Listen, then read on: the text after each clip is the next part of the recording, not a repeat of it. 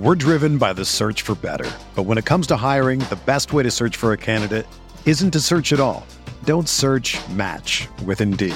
Indeed is your matching and hiring platform with over 350 million global monthly visitors, according to Indeed data, and a matching engine that helps you find quality candidates fast. Ditch the busy work. Use Indeed for scheduling, screening, and messaging so you can connect with candidates faster. Leveraging over 140 million qualifications and preferences every day, Indeed's matching engine is constantly learning from your preferences, so the more you use Indeed, the better it gets. Join more than 3.5 million businesses worldwide that use Indeed to hire great talent fast. And listeners of this show will get a $75 sponsored job credit to get your jobs more visibility at Indeed.com/Blue Wire. Just go to Indeed.com/Blue Wire right now and support our show by saying that you heard about Indeed on this podcast. That's Indeed.com/Blue Wire. Terms and conditions apply. Need to hire? You need Indeed. This podcast episode is brought to you by Coors Light. These days, everything is go, go, go. It's nonstop hustle all the time. Work, friends, family, expect you to be on 24/7.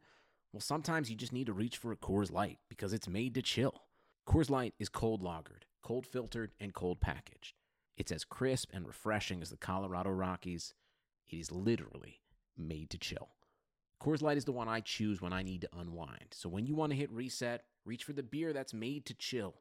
Get Coors Light in the new look delivered straight to your door with Drizzly or Instacart. Celebrate responsibly. Coors Brewing Company, Golden, Colorado. What's good, everybody? Before we get started on today's episode, big ups to the members of the Patreon: Orvica, Derek Pleiades, Corey Johnson Hoops, Nick Chavez, Christopher Velasquez, and my guy, Ryan Pisner. Today, my guests are my guy, Robbie Fingers, Robbie Gordon. He is coming on to talk about the NBA Finals and the fallout from the Heat and the Lakers. Congrats to the Lakers winning in 6. Shouts to Kobe, RIP Kobe. LeBron got his 4th. And my guy Ahmed Schmeddy is joining me. He is the biggest Cowboy fan that I know. And he comes on and we talk about the gruesome and ugly and very sad injury to one Dak Prescott, how we feel about the Cowboys moving forward, what it means for Dak in his future, Andy Dalton season, and so much more. So stay tuned.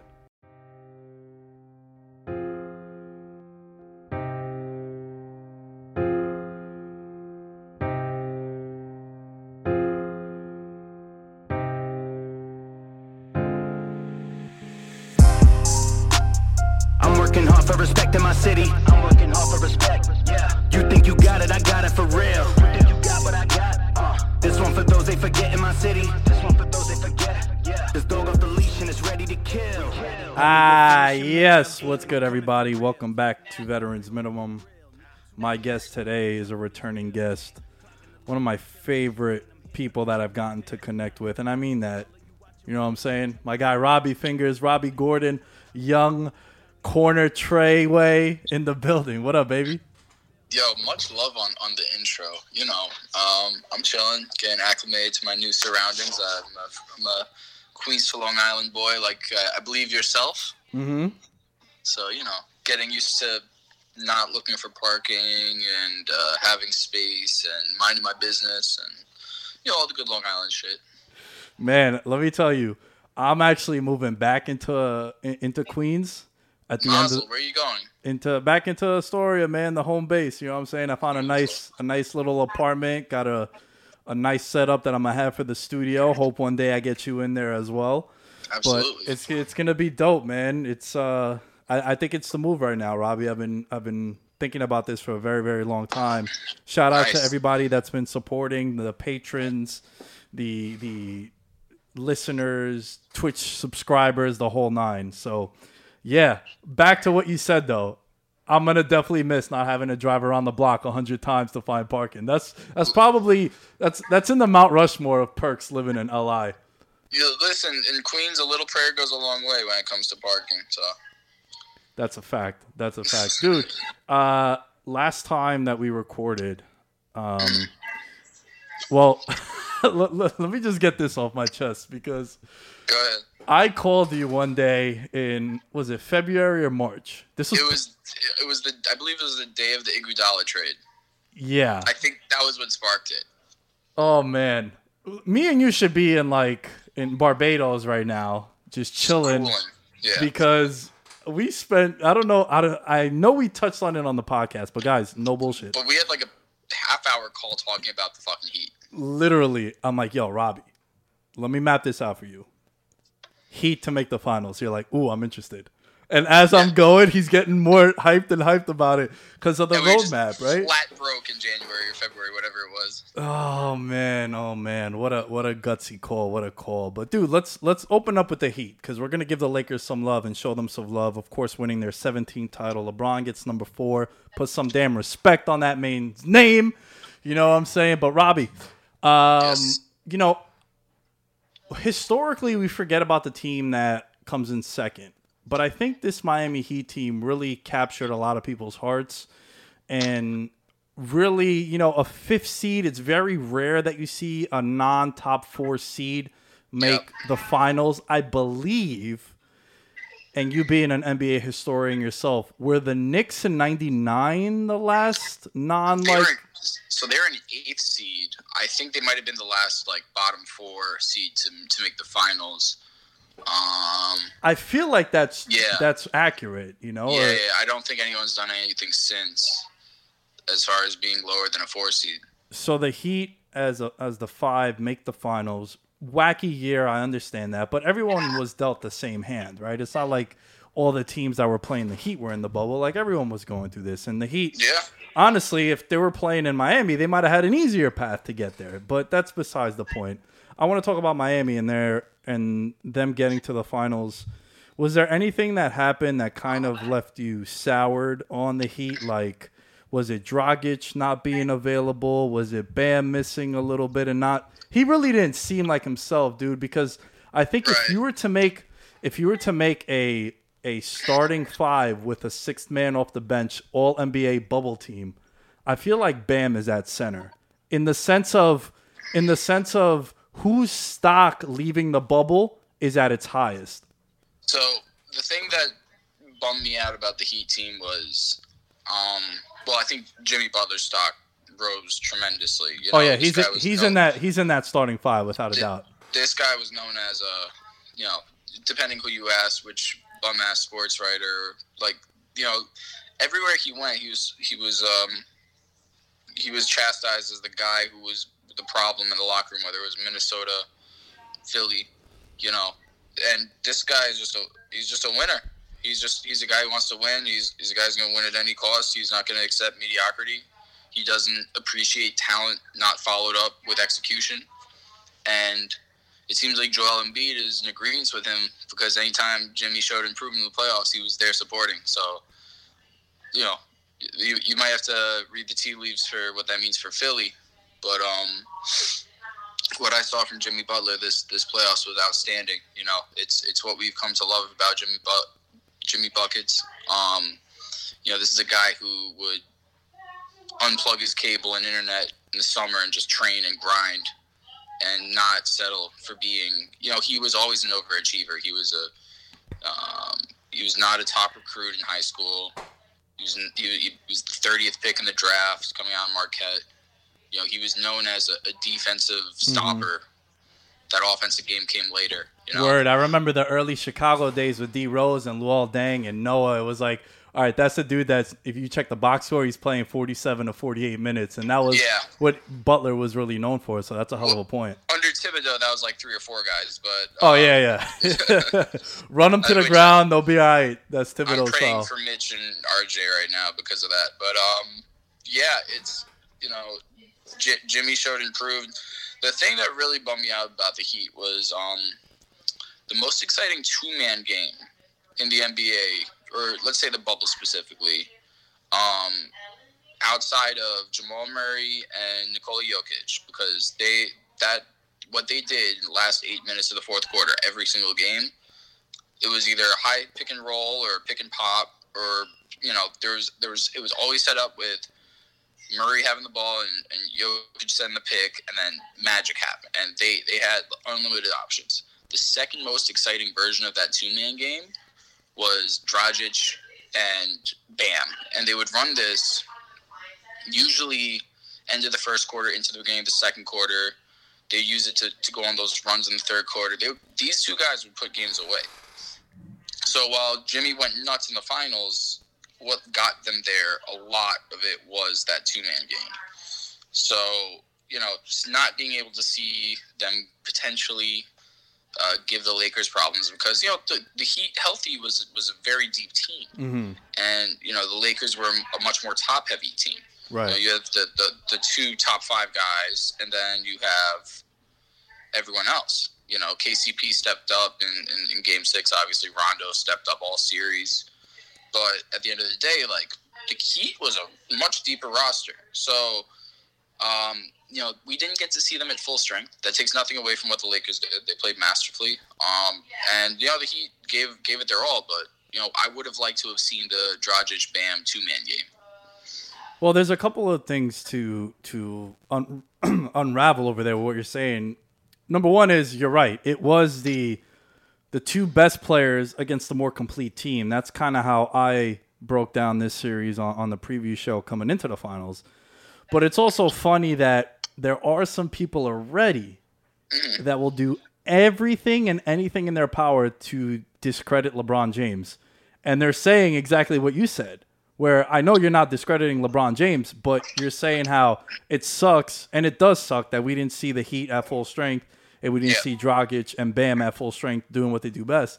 But on the flip side, it's like, well, LeBron James lost the finals, and we kill this guy for it because Kevin Love and Kyrie weren't there, right? So we got to stop killing LeBron for making the finals and losing. It's absurd.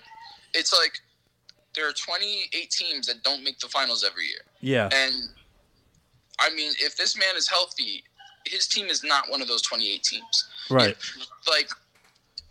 He's made the finals in more than 50% of his NBA seasons.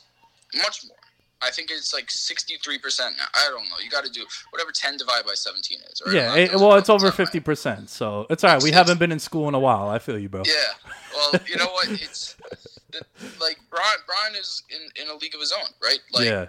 He's going to probably match Bill Russell's finals appearances. He's going to probably double Michael Jordan's finals appearances, right? So, if you say Jordan had, you could use the number 13 or 15 for number of seasons as far as, you want to count Washington. I mean, you want to count Washington. You want to count the injured second season. Let's go with 13, right? You made 6 out of 13. So, LeBron's going to potentially catch Jordan's total seasons with finals appearances. If you're a basketball fan, I don't want this to be lost on you. What we're watching may never happen again, and probably won't, and it never has before. And we're watching absolute greatness.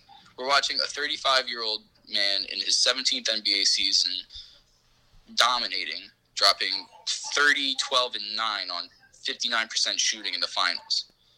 And everyone was saying he looked like he wasn't himself, or this was a mediocre finals for him.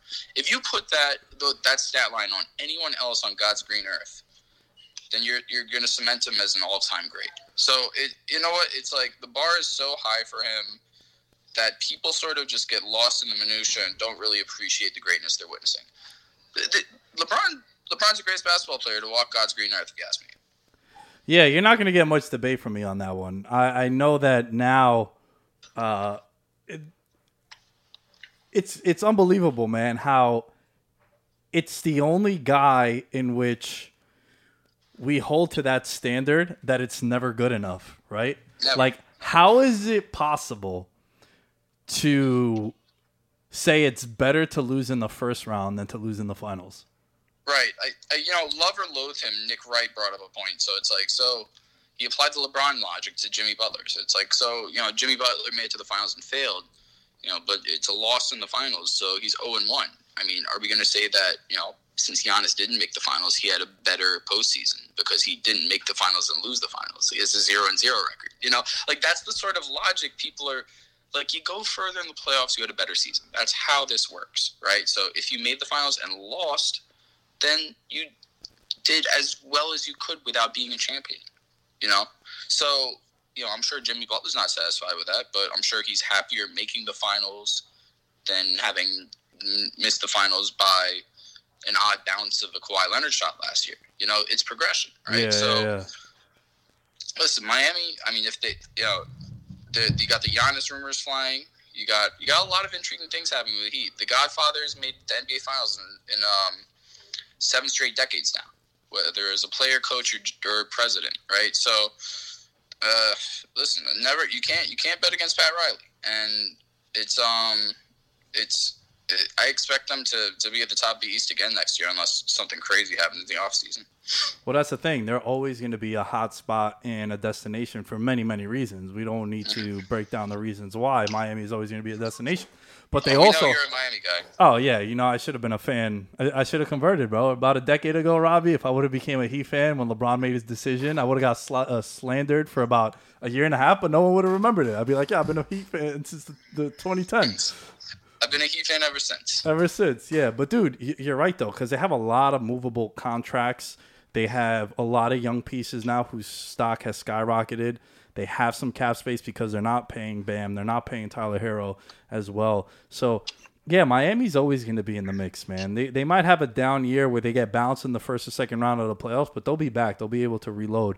I want to go back to LeBron a little bit. Reload's the perfect word because they never they never really went to bottom out. Right. When they signed Dragic, they made, you know, they said, okay, listen, we're gonna get some pieces and we're gonna try to get right back to it, and you know, they've done a great job with it. Yeah, that's exactly it. But you know, the East should be better next year, right? Depending on how you feel about the net, what the Nets are gonna look like and what they're gonna do. I'm on the fence, right? Like, can I see it first before we're ready to say that they're gonna win the East? You know, KD coming off an Achilles, Kyrie with all that comes with him, and the reports coming out of Boston, how like the team was way better without him, even though he's 5 times the player that Kemba is. There's a lot of things. You know, Toronto's probably still going to be in the mix. I think another team that's sort of like Miami in the sense where just as long as Ujiri's there, they're probably going to be able to make some moves and keep them competitive, and Nick Nurse as well. But going with LeBron and man, I loved what Nick Wright said. I didn't catch that, but that's so true, right? Like, how is it possible to not make the finals, that being better than you losing in the finals? That's something that I can't seem to ever comprehend. But with LeBron now, right? He wins 4 championships. This is his 4th ring. Anthony Davis gets his first as well. It was really the AD and LeBron show all year. Both of them stayed healthy. That's another thing that you got to credit LeBron. Like Mike Breen, shouts to Knicks commentator Mike Breen. You know, it's very important that we remind the folks that. But he brought up something, man, in passing yesterday when he was just reading the accolades of LeBron. He's played 3 additional seasons in the playoffs worth. Yeah. So, like, he's played 20 seasons worth in 17 years. And that doesn't include the Olympic stuff, the FIBA stuff. And I know they go there and they beat the shit out of teams. I get that. But still, man, that's a lot of basketball that this guy's had. And you're absolutely right. We can't take it for granted what LeBron's doing on a year-to-year basis. Just seems to, the moment is not too big for him. And he's really like, shit, if you think Jordan is the GOAT, I can't knock you for that. It's not a crazy take, but like LeBron is second in that mix, and that just kind of solidified it if it didn't already. Yeah, he's about to enter that rare era of playing half his life in the NBA. You know, that was a Kobe thing, that was a KG thing. He's about to enter his 18th season, and he's going to turn 36 in December. Mm-hmm. So, you know, just if you think about the absurdity of that, you know, this guy had the highest expectations of all time. You know, the famous Chosen One cover when he was a junior at St. Vincent St. Mary's. You know, they had all these expectations, and he had every opportunity to mess it up, and he's just exceeded everyone's expectations every step of the way. So, like, listen, sit back and appreciate this, because it probably will never happen again. I got to ask you something about Anthony Davis. We are always quick to make comparisons to other players that LeBron has played with. Where would you say, after you saw him go a full finals run, win a championship with LeBron, where is he as far as teammates that LeBron has had He's the best teammate he's ever had. And I say that unequivocally, and I say that with full respect to D-Wade, to Bosh, to Kevin Love, to Kyrie. It's the perfect pairing. You have I can't even call him a stretch forward. It'd be disrespectful. You have a guy with full guard skills who's basically 7 feet tall, great rim protector, perfect shooting form, unbelievable post moves. That pivot move he pulled off in Game 6 on the baseline where he just lost the defense. I mean, it's elite stuff on both sides of the court, and the lack of egos there, right? Like, there's even with Wade and Bosh and LeBron, there was some head clashing. This was so seamless this year. It was like they left it all at the door. They're like, we're gonna win, and there's no reason why they shouldn't be able to do it again, barring injuries. They're like, AD doesn't mind letting LeBron go and take over, and vice versa. So when you have two guys who are able to control the game and dominate, but also be selfless and let their teammates rock, you can't ask for anything more than that. I think what you're going to see with the Lakers, and in the beginning when the playoffs first started and people were having these discussions, Robbie, I kind of was like, damn, son, I would still take Wade. I would still take Kyrie. But as you saw it and you saw how good, you mentioned the two-man game between Jokic and Murray and then Dragic and Bam. Man, their two-man game was really the bread and butter of the entire Laker run, right? Like, it was just unbelievable how dominant those two guys are. And I think what you're going to see with the Lakers moving forward is they're going to become sort of like the new Warriors, in the sense where I think you're going to see a lot of aging vets doing what Dwight Howard did, doing what Rondo did, just signing those 1-year deals, chasing a ring. And if you have those... I hope they sign Melo. I mean, it should have happened this year. He should have been in Jared Dudley's spot. But I hope my guy gets a ring. Yeah. Well, yeah, that's the thing, right? I do think that a lot of guys like Carmelo, like guys like, well, maybe not Jared Dudley because he didn't really contribute, but, maybe like a Marc Gasol. I know he went overseas. But, like, guys of that nature are the kind of players that I think are going to go and take the cheap plug, a veteran's minimum, to sign with a franchise like that, because it's going to make sense. You're going to be playing into... Well, shit, the season's expected to start in like February, March. But you're going to be playing deep into the playoffs is what I'm mostly going to. That was fully-esque. I'm proud of you for that one. I'm becoming sort of a professional, man. Let me ask you this last one before we wind up, because we are going to have a discussion one day about the LeBron GOAT stuff. I got some fun stuff planned later on, so I don't want to get into that too much. Would you say that the right team won the NBA Finals this year, all things considered, situation, COVID, bubble? Big ups to Adam Silver. The tweet has gone viral of not one positive COVID test. I think the NBA, the NHL, which I don't want to talk out of my ass. I don't know exactly what their protocol was, but I know that they had formed some sort of bubble. The UFC, like, these organizations have really done the best they could. And in particular, the NBA has really done something super flawless, I would say. Did the right team win the NBA Finals this year? 100%. I mean, you could paint any narrative you want, but listen,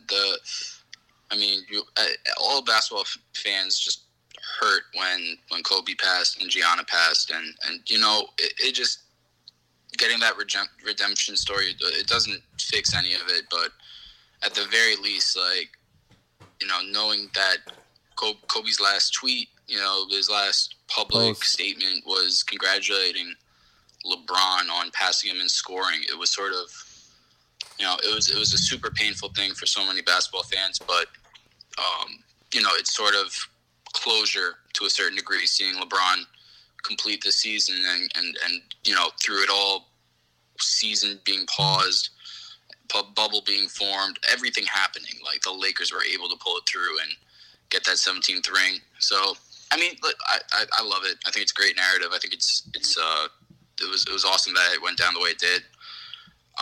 And shit, I mean, I'm having the post finals depression set in now.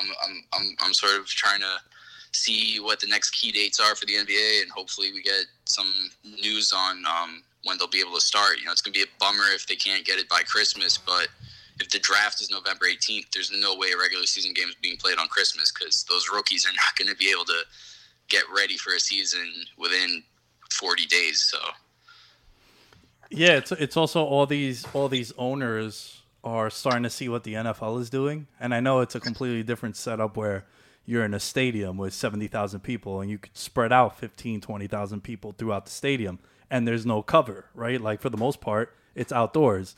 So I think, man, you're going to see this. If I had to predict over under being Valentine's Day, right? Mid-February-ish, President's Day, spring, winter break, I would say I would go towards like March, the NBA starting, because I think these owners want to get people back in the stands. It's going to be really tricky. A lot of things have to happen in the next few months, but potential second wave can really affect all that. We're seeing upticks across the country right now. We're seeing, highs with COVID in various parts of the countries on a daily basis. So, it might not be feasible. I know 5 NFL teams are just going with having, I know the Cowboys had 25,000 last night. Mm-hmm. And, so we'll see what's feasible. I know the goal is to get fans back in the arenas. And if they're doing a digital courtside, I'm down to be a Knicks fan in uniform for 41 games. But we'll see what happens there. It's I hope they start a little earlier than that. But my expectation would be we're not going to get an 82 game season. I think we're more likely to get a 60 or 66 game season, which if you think about, the all-time stats LeBron's chasing, it's going to hurt him a bit, right? He's the only person with a legitimate shot at Kareem's all-time points, and which forever in my lifetime looked like an unbreakable record. So, he's got a legitimate chance to actually pull that off. He just needs 2,000 points for the next 3 or 4 seasons, and he's gotten 2,000 points in every full season he's played. So. Man, the one thing I'll say as we sign off on the bubble, if you had to pick, let me put you on the spot. I'll go first since I've been thinking about this question, and I want to give you a chance to think about it. I wish there were fans in the stands for some moments. And can you imagine if Luka's shot was in Dallas? Like how crazy that, like, yo, watching that, I was like, damn, son, I'm not even a Mavericks fan. And like Luka really grew on me in the bubble. Like I know he's going to be a future MVP. Like he's a potential top 5 all NBA guy just moving forward. He's not even potential. He's there. Yeah, he's there already, you could probably say. But dude, imagine that being shot in Dallas. Like Mark Cuban would have tackled him on the court and shit. Like I wish there were fans in the stands for some of these moments, man. Which moment would you say do you wish, looking back on the bubble, that fans would be in the stands for? Easy. The Mitchell Murray duel where they're going 50 plus against each other. In either arena, it would have been crazy. It would have been like the Kobe Gilbert arena duels in the mid-2000s where these guys are getting 50, 60 points on each other's heads. It's, that Utah-Denver series is still, the Game 7 was a bit of a bummer, but, the first 6 were just nuts. So, you got 2 guys in the zone like that, and you got 20,000 rocking. There's nothing better. Robbie, you're the man. Tell the people where they can find you, dude, and if there's anything you want to promote, the floor is yours. I won't charge you a fee. Yeah, Robbie Fingers, on Twitter, Instagram. I also have my jersey page. I actually wrote a nice little blog piece last night on it. RF Jerseys on Instagram. Talking about Kobe and LeBron and the whole of this season. I don't know. Wash your hands, wear a mask, stay safe, and take care of your family. Call your loved ones. That's what you should do. There you have it. Wise words from one of my guys. Here comes the money. Here we go. Money talk. Here comes the money. Support for the show comes from Patreon, patreon.com/veteransminimum, where for $1 a month, you guys can support the show and help it grow. For $5 a month, you can get a lot of extra content, like 2 daily fantasy and sports betting podcasts every week. You can get access to the Discord where we could talk about a lot of shit as it happens and so much more. And also a special shout out to all the members of the Patreon, because I recently, over this past weekend, I signed the lease to the new studio. Thank you all. Every single one of your contributions is going to that. To the people that listen to the show, download, subscribe, patron, Twitch subscriber. If you tell your friend, it means a lot to me. It's really helping me take this show to another level. And, big ups to Blue Wire as well, man. They're helping pay the bills. And the bills is getting a new place, getting a new studio, taking the show to a different level. There's going to be a lot more Patreon stuff as well.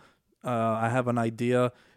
If you go and check it out now, the weekly updates video, I'm going to start doing that every week, give you guys a behind the scenes of what's going on. I'm going to tell you exactly what the plan is for some of the Patreon stuff as well. So, yeah, man, it just means a lot to me, and I appreciate you guys. A lot more guests are going to be coming in. Maybe a new co-host in the near future as well. Maybe a familiar face making a return. Who knows? I'll leave it at that. Let you guys speculate and make your own assumptions. With that being said, as we are here, we got a new thing we got to promote. We got to plug. On the Hook. Abner Mares is a world champion boxer, Olympian, sports commentator, and most importantly, a dad to 2 little girls. Beloved by abuelas and hardcore fans alike, Abner is a pro at entertaining the world both in and out of the ring. On Blue Wire's new podcast, On the Hook with Abner Mares, we'll hear from Abner, his family, fellow athletes, and other people who made him the boxer and the man that he is. He's going to be talking about different topics from topics from the state of boxing, Abner's journey from a kid on the streets to boxing champion, Abner's American dream, and so much more. Listen to On the Hook with Abner Mares, wherever you get your podcasts. Episodes in English out on Tuesdays and episodes in Spanish out on Wednesdays. Spanish up, you know what I'm saying? So you get it both, If you're into English, you're into Spanish. Maybe I should start listening to the Spanish one so I can find me a +1 that's a Latina. You know what I'm saying? So there's that. Go and check that out. I'm looking forward to hearing that one. I'm always a fan of the storytelling, as you guys know. And while we are here, let's talk about Bet Online. Yes, Bet Online. The wait is finally over, and football is back. Though we might not be at a game this year, you could still be in on the action at Bet Online. Bet Online is going the extra mile to make sure you can get in on every possible chance to win this season. From game spreads and totals to team, player, and coaching props, Bet Online gives you more options to wager than anywhere else. You can get in on the season opening bonuses today and start off wagering on wins, divisions, and championship futures all day, every day. Don't forget to use promo code BLUEWIRE at betonline.ag. Head over to BetOnline today and take advantage of all the great sign-up bonuses. That's all one word, Blue Wire. BetOnline, your online sportsbook experts. All right, here comes my guy, Yalla, my guy, Schmetty.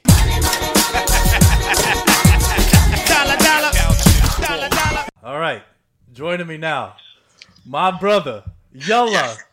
Yes, sir. Yes, sir. It's your boy Schmetty in the building. Oh, man. All laughs, all smiles. My guy, Ahmed. What's going on, man? How you feeling? Nothing much, just taking it day by day. Yesterday was a rough one for me, but other than that, I'm doing okay. It's unfortunate that the first time I have you on this show is for a topic that is going to be pretty rough to discuss. You are probably the biggest Cowboy fan that I know. And, me and you in the DFS chat with Josh and Danny chasing the Millie. We always do. We try our best every week. But, yeah, I can definitely say I'm a diehard Cowboys fan, yes. I am, definitely. It hurts my soul. So, unless you've been living under a rock and you don't know what we're talking about, it looked like Dak's leg was sort of like chopped in half, right? Like that shit. Yeah, it looked like the bone just kind of came out and it was just rough. Like his ankle just snapped and it looked like there was no hope. It was very hard to watch. Very hard. There's a couple of things that I want to unpack with that injury and that entire fiasco and moving forward. And, first and foremost, as a Cowboys fan, I got to ask you. I mean, I know how you feel about him, but I want for the people listening, how do you feel about Dak Prescott? And I know right now it's kind of weird because of the situation at hand, but like, were you a Dak guy? Are you not a Dak guy? Are you happy that he's your quarterback? I'm definitely happy he's our quarterback. I'll be honest with you. Like when I first heard that Dak was going to be the starter for the Cowboys, I wasn't too sure how I felt because I was so hung up on like loving Romo, and I felt like we did Romo wrong. But I feel like as Dak played game by game, you saw the warrior in him. You saw that he was going to fight for his team, and you've really seen him do things that like you hope your quarterback would do for you, like to put you in situations to win. And I would just say him as a off the field kind of guy too. It really makes you appreciate him, like as a person, let alone a football player. So I would say he made the transition very easy for all of us as Cowboy fans. Dude, it's funny that you bring up Romo because one of the things is I was sitting over there being a piece of shit. Yo, do you know how much I ate yesterday? I'm about to become a fat piece of shit, bro. I ate so much yesterday, dude. I had an entire bag of Cool Ranch Doritos, like the family size. Yo, I was sitting on the recliner and I was watching. And as I'm watching over there being, super fat, Romo is calling the game. And I kind of just like, yo, I don't know if you felt this way, but I was just starting to connect the dots. Like, yo, Romo got hurt. And then Dak came in, and Jason Garrett was the head coach, right? And then you see Jason Garrett comes over, and I thought that was really cool. Like I'm a softie for that shit, man. And it was dope. I am too. You know me, I'm a very sensitive person, so to see that like really touched me. So Jason Garrett's over there, and he's consulting him. Romo's calling the game that Dak got hurt. His season is clearly done the way Romo's season was done too, and it's just like you're connecting all the dots. You're like, oh my god, this is some shit that they put in movies, bro. Like, the guy who lost his job to this guy is now the announcer of the game for the guy that took his job. Like, it was just crazy to me to see. It is crazy to like. I can agree with you in that sense. Like when you sit down and actually think a little bit into it, like it's really crazy how last year Jason Garrett was his coach. Now he's on the opposite team.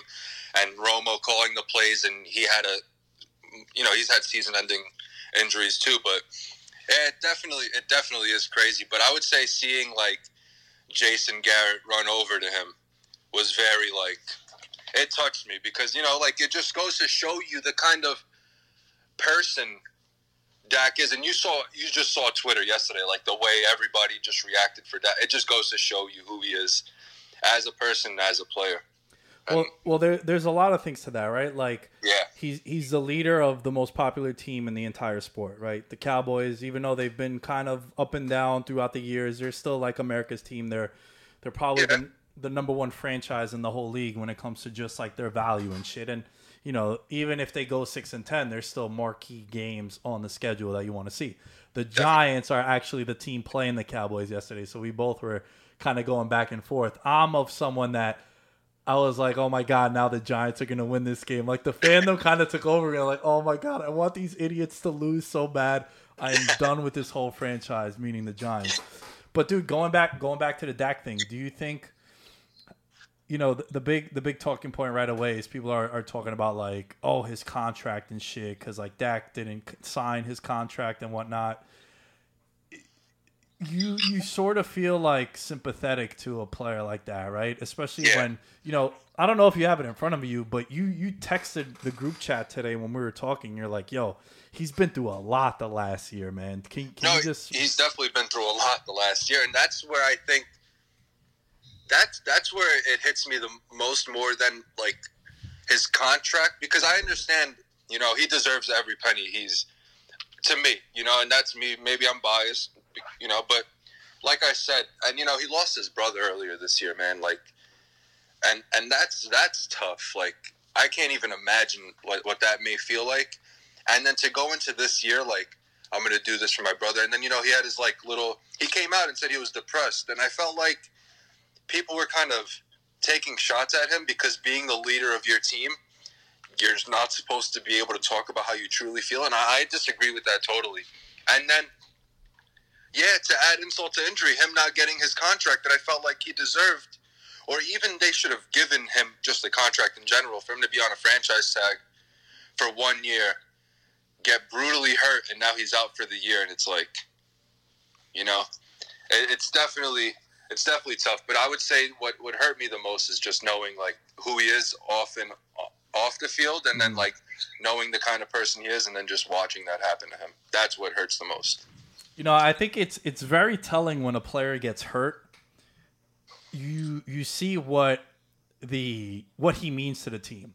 And I don't just mean like obviously the quarterback, right? But man, you saw the image of Michael Gallup, and I kind of got to put the mic down for this one. But Michael Gallup, Ahmed, is sort of just like his hands are on his head and he's looking away, and then they cut to his leg, and all the players are over there just like taking a knee, and they're all just like, damn, yo, not only is he our quarterback, he's our leader, and now our season is going to probably, I mean, we'll get to Andy Dalton in a little bit, but it's, you know, the upside to them is going to be capped now, right? Because, like, yo, Dak was balling, and Dak was not the issue for the Cowboys' struggles, which is something that I've been harping on throughout this entire, you know, first 4 weeks of the season, right? Coming into this year, we kind of talked about it when you were like, yo, how do you feel about the Cowboys? And I was like, yo, your offense might be the NFC version of the Chiefs. And yes, you do. Through the first 4 weeks, like, we know about Cooper, Gallup, Lamb is a problem, right? Jarwin gets hurt, they throw in Schultz, and you're starting him every week in FanDuel. You're like, yo, play Schultz, and he's putting up like 15-plus points. We know about Zeke, we know about Pollard. Sure, the offensive line is banged up, but they have so many weapons at their disposal. This fucking guy, Wilson, Cedric Wilson. Wilson is running wild against the Seahawks, and we've stacked that game. We have Lamb on our lineups, we have Zeke and Yearly, we have all these, and we're like, what the fuck is happening? So that's just another weapon, right?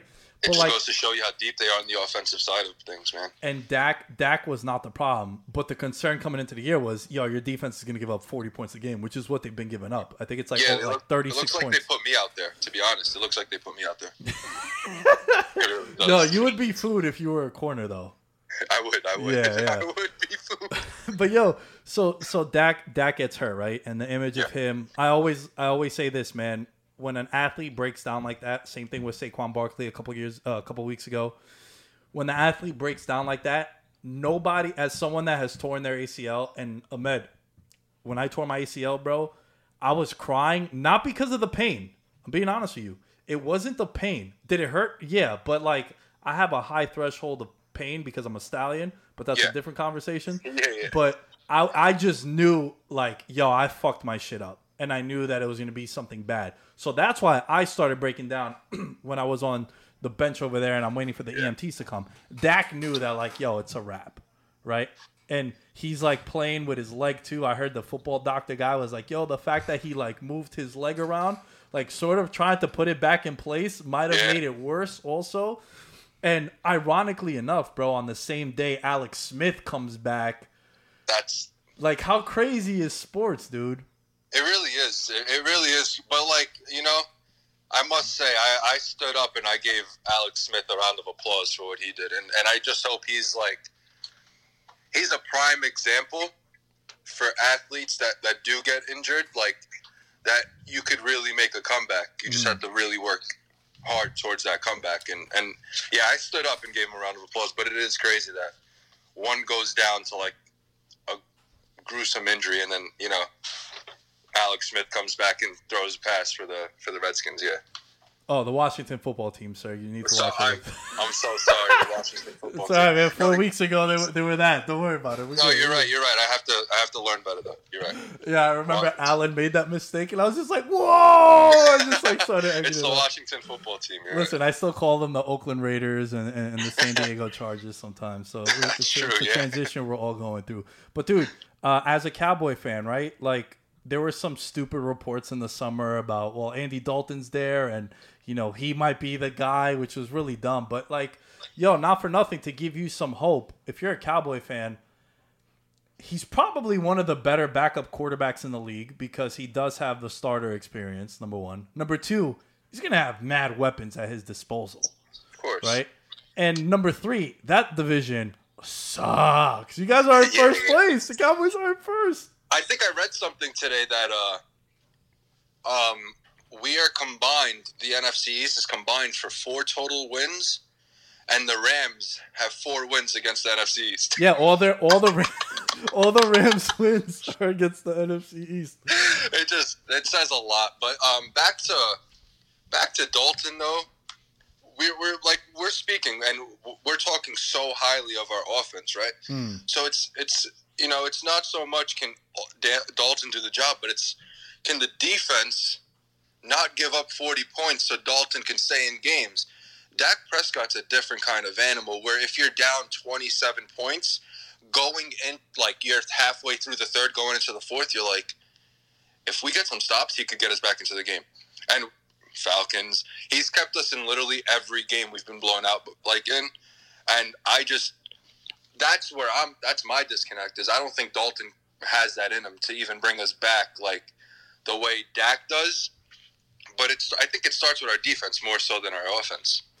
Yo, I'm not gonna gas you. I didn't even think about that. That was a hell of a take, sir. Appreciate it. I liked it a lot because you're right. Like the Chiefs fall down 20 and they're like, "Yo, we got Mahomes. We're chilling." Yeah. The Cowboys fall down 20 and they're like, "All right, we got Dak. He's done this before." Now it's like, "Fuck, yo. Maybe who knows? We gotta wait and see." You guys fall down 2 touchdowns, 3 touchdowns. Is everybody going to be fired up the way they were in the past with Dak Prescott? Because now is an unknown stepping in. It is a good situation for Dalton coming in. I would say that. But he does have a lot of things working for him. Like we mentioned, the offense, the division being bad. He doesn't need to be Dak Prescott. I think you're going to see more Ezekiel Elliott now. Definitely.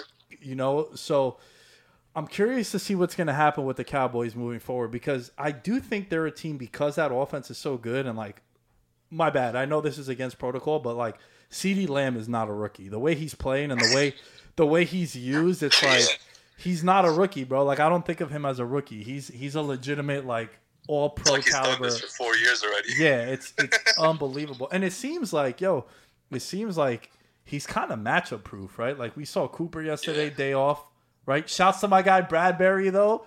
He definitely. I would say Bradbury's a good. He locked him up. He held him down, man. But Cooper was, and then Gallup. So now you have CeeDee Lamb just really going to work on people, man. Every team so far is just torching. Like I don't know. It's really like he's been here before. Yeah, and it's crazy, right? Like you paid Blake Jarwin last summer, and then like he hurts himself, and then it seems like the tight end position didn't skip a beat. Like Schultz just coming in and he's a reliable. Yeah. I think Schultz, he's coming off a dud this week, but for the most part, he's probably starting on your yearly team if you're playing fantasy football. Like you got to be a top 12 tight end for the most part. I would think so. Yeah. Last thing, man, and I appreciate you coming on and making your debut. This has been fun. I almost forgot that we were recording because I was about to slip up and say some wild shit. But we'll leave that for another time. Do you still feel confident in the Cowboys moving forward or what? Listen, I never really – I try my best to not lose confidence in my Cowboys. But some is definitely lost. And I hate to be repetitive, but like – and I'm going to even throw in McCarthy in here. Like, if he doesn't simplify the playbook for Andy Dalton, we're going to be in a lot of trouble because I've seen the Cowboys do things that I've never seen before, okay? Cedric Wilson throwing – Dak Prescott the ball, you've never like, you know what I'm saying? So like he has to really do what the Eagles did with Nick Foles, how they simplified the playbook and just do that. Run the ball with Zeke, get your check down passes, keep getting a first down, and let's get a victory. But it really starts with our defense more than our offense. Like whoever's, I don't know who's talking. I think, isn't there like our defensive coordinator like in the Empire State Building calling calls or something? I don't know. But he ain't watching the game. So that's where we'll start. I think there's a report. I read something about that, but it's good. But my confidence in the Cowboys, I think it's not hard to win the division. I think it's what we do after. Yeah. But the division's up for grabs now for everybody. Well, the way Carson Wentz is playing, You guys still might have the best QB in the division. I was talking more so the Washington football team than either one of you or your Giants or the Eagles. Man. Andy Dalton, dead ass, might be the best quarterback in that division still. So you do have that going for you. He might be, but honestly, man, like Zeke's gonna be fine. Our receivers are fine. If he likes throwing to his tight end, Dalton Schultz is great. Like, we're good on offense. Our O-lines, even though they're banged up and a lot of people are out, we're still deep on the O-line where we can hold it down. But other than that, like, we just need to focus on defense more than offense now, especially now. What do you think happens with Prescott? Do you think he's with the Cowboys next year? Do you think Jerry Jones sort of feels bad about this situation and goes out and gives him a contract right now? Or like, how do you feel about what's going to happen with Dak? I read something this morning, actually, from Stephen Jones, where he said Dak is still going to be our starter next year. He said there's no doubt about it. He's still...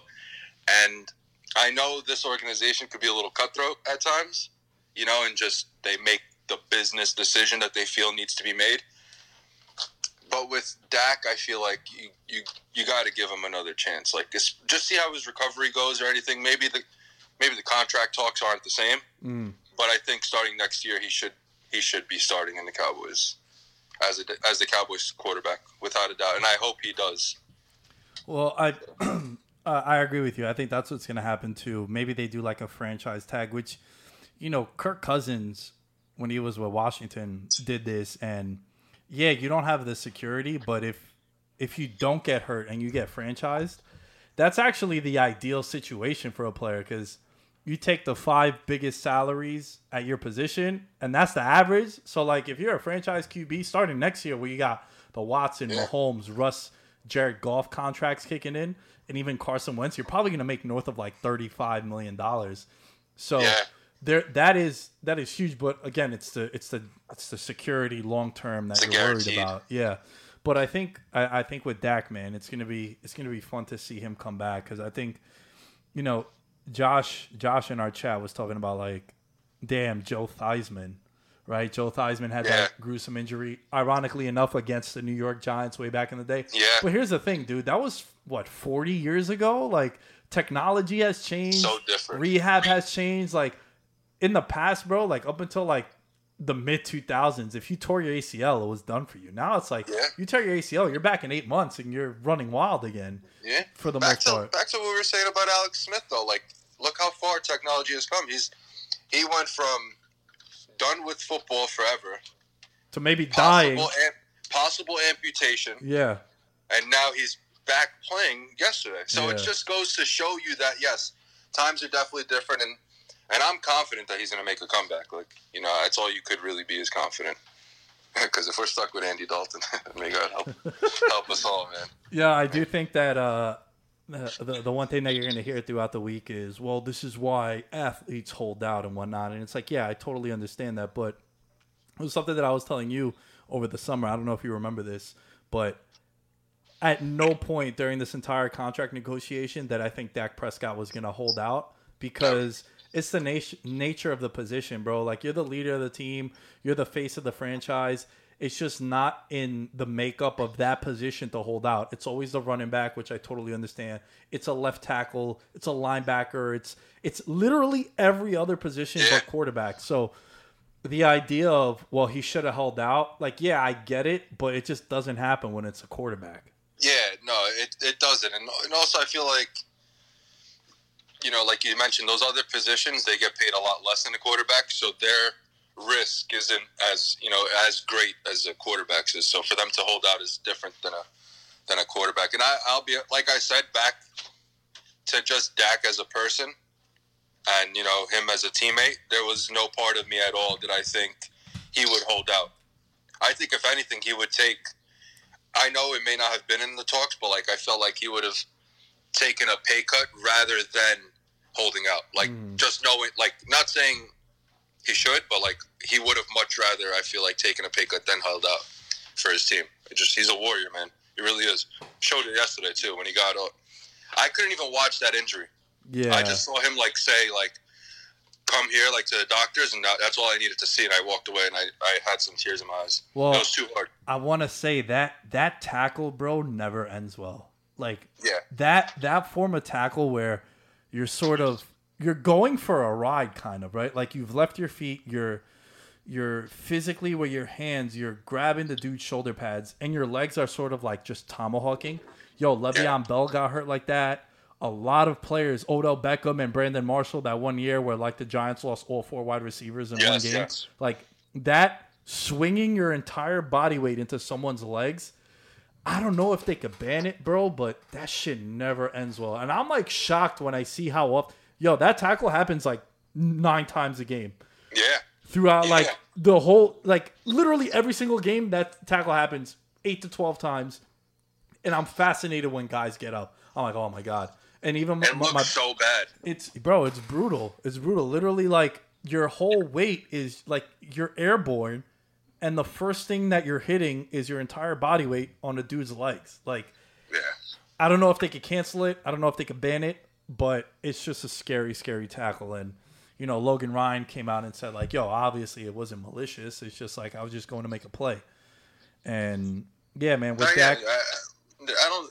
It definitely wasn't malicious, but like you said, like, that tackle may have to do something about it, especially and also, I think that video that went viral of Hayden Hurst after that Falcons game when he ran over to Dak, and he was like, "Yo, I commend you for what you did," because that was the week of the report came out that you mentioned how he was depressed when his brother passed away. Yes. And then, like, some of the talking heads, like Skip Bayless and these other fucking Joberts, were just saying all this shit, you know, sort of just to make a headline.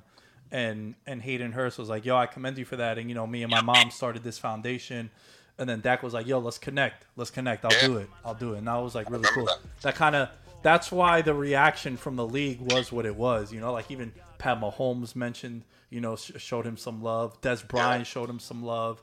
And I think the Des tweet, as we wind down here, I think the Des tweet was really telling, because you can make a strong case that Des Bryant, sure, he was hurt with the Cowboys towards the tail end, but his chemistry with Dak was nowhere near what it was with Romo. Yeah. And maybe the production went down. So I don't know if there was animosity. Obviously, I'm just speculating. But the fact that Des came out was like, yo, man, I'm heartbroken right now. I feel so bad. Exactly. Like, it really tells you about what you've been harping on this whole time of Dak just being the dude that he is. 100%. And like I said before, and just like his story, you know, back in college with his mom passing away and then him losing his brother this year, the depression, contract negotiations, like, everybody feels for him, because it's like, and then this, you know, everybody, it's hard not to feel for him, you know, just, it really is. My brother, I appreciate you, man. Thanks for coming on. This was fun. Anytime. You know, anytime, my bro. We went about 25 minutes. I don't know if you even realized that, but no, it was a fun conversation. When you're having fun, you don't realize the time. Yeah, and it's also nice to look at that fucking sexy ass beard on the other end. Yo, what are the Twitter handles? I feel like you change your shit every week. So where can they find you on the internet? I think on Instagram it's just Schmeddy _ SHMEDDY_, and it should be the same for Twitter as well if you need any good advice in life. There you go. Ahmed, you're the man. I'll catch you later, bro. All right, bro. Have a good one, okay? This one for those they forget in my city. This one for those they forget. Yeah. This dog off the leash and it's ready to kill. Homie, go finish your meal. I'm coming for real. Taking that food right off of your grill. Nick, you too ill. Can't let a drop of me spill. Clogging the lane. I'm feeling the strain. I'm here for the spot to be filled. Not to be cocky, but all of you watching while I'm in the cut paying property bills. Got it.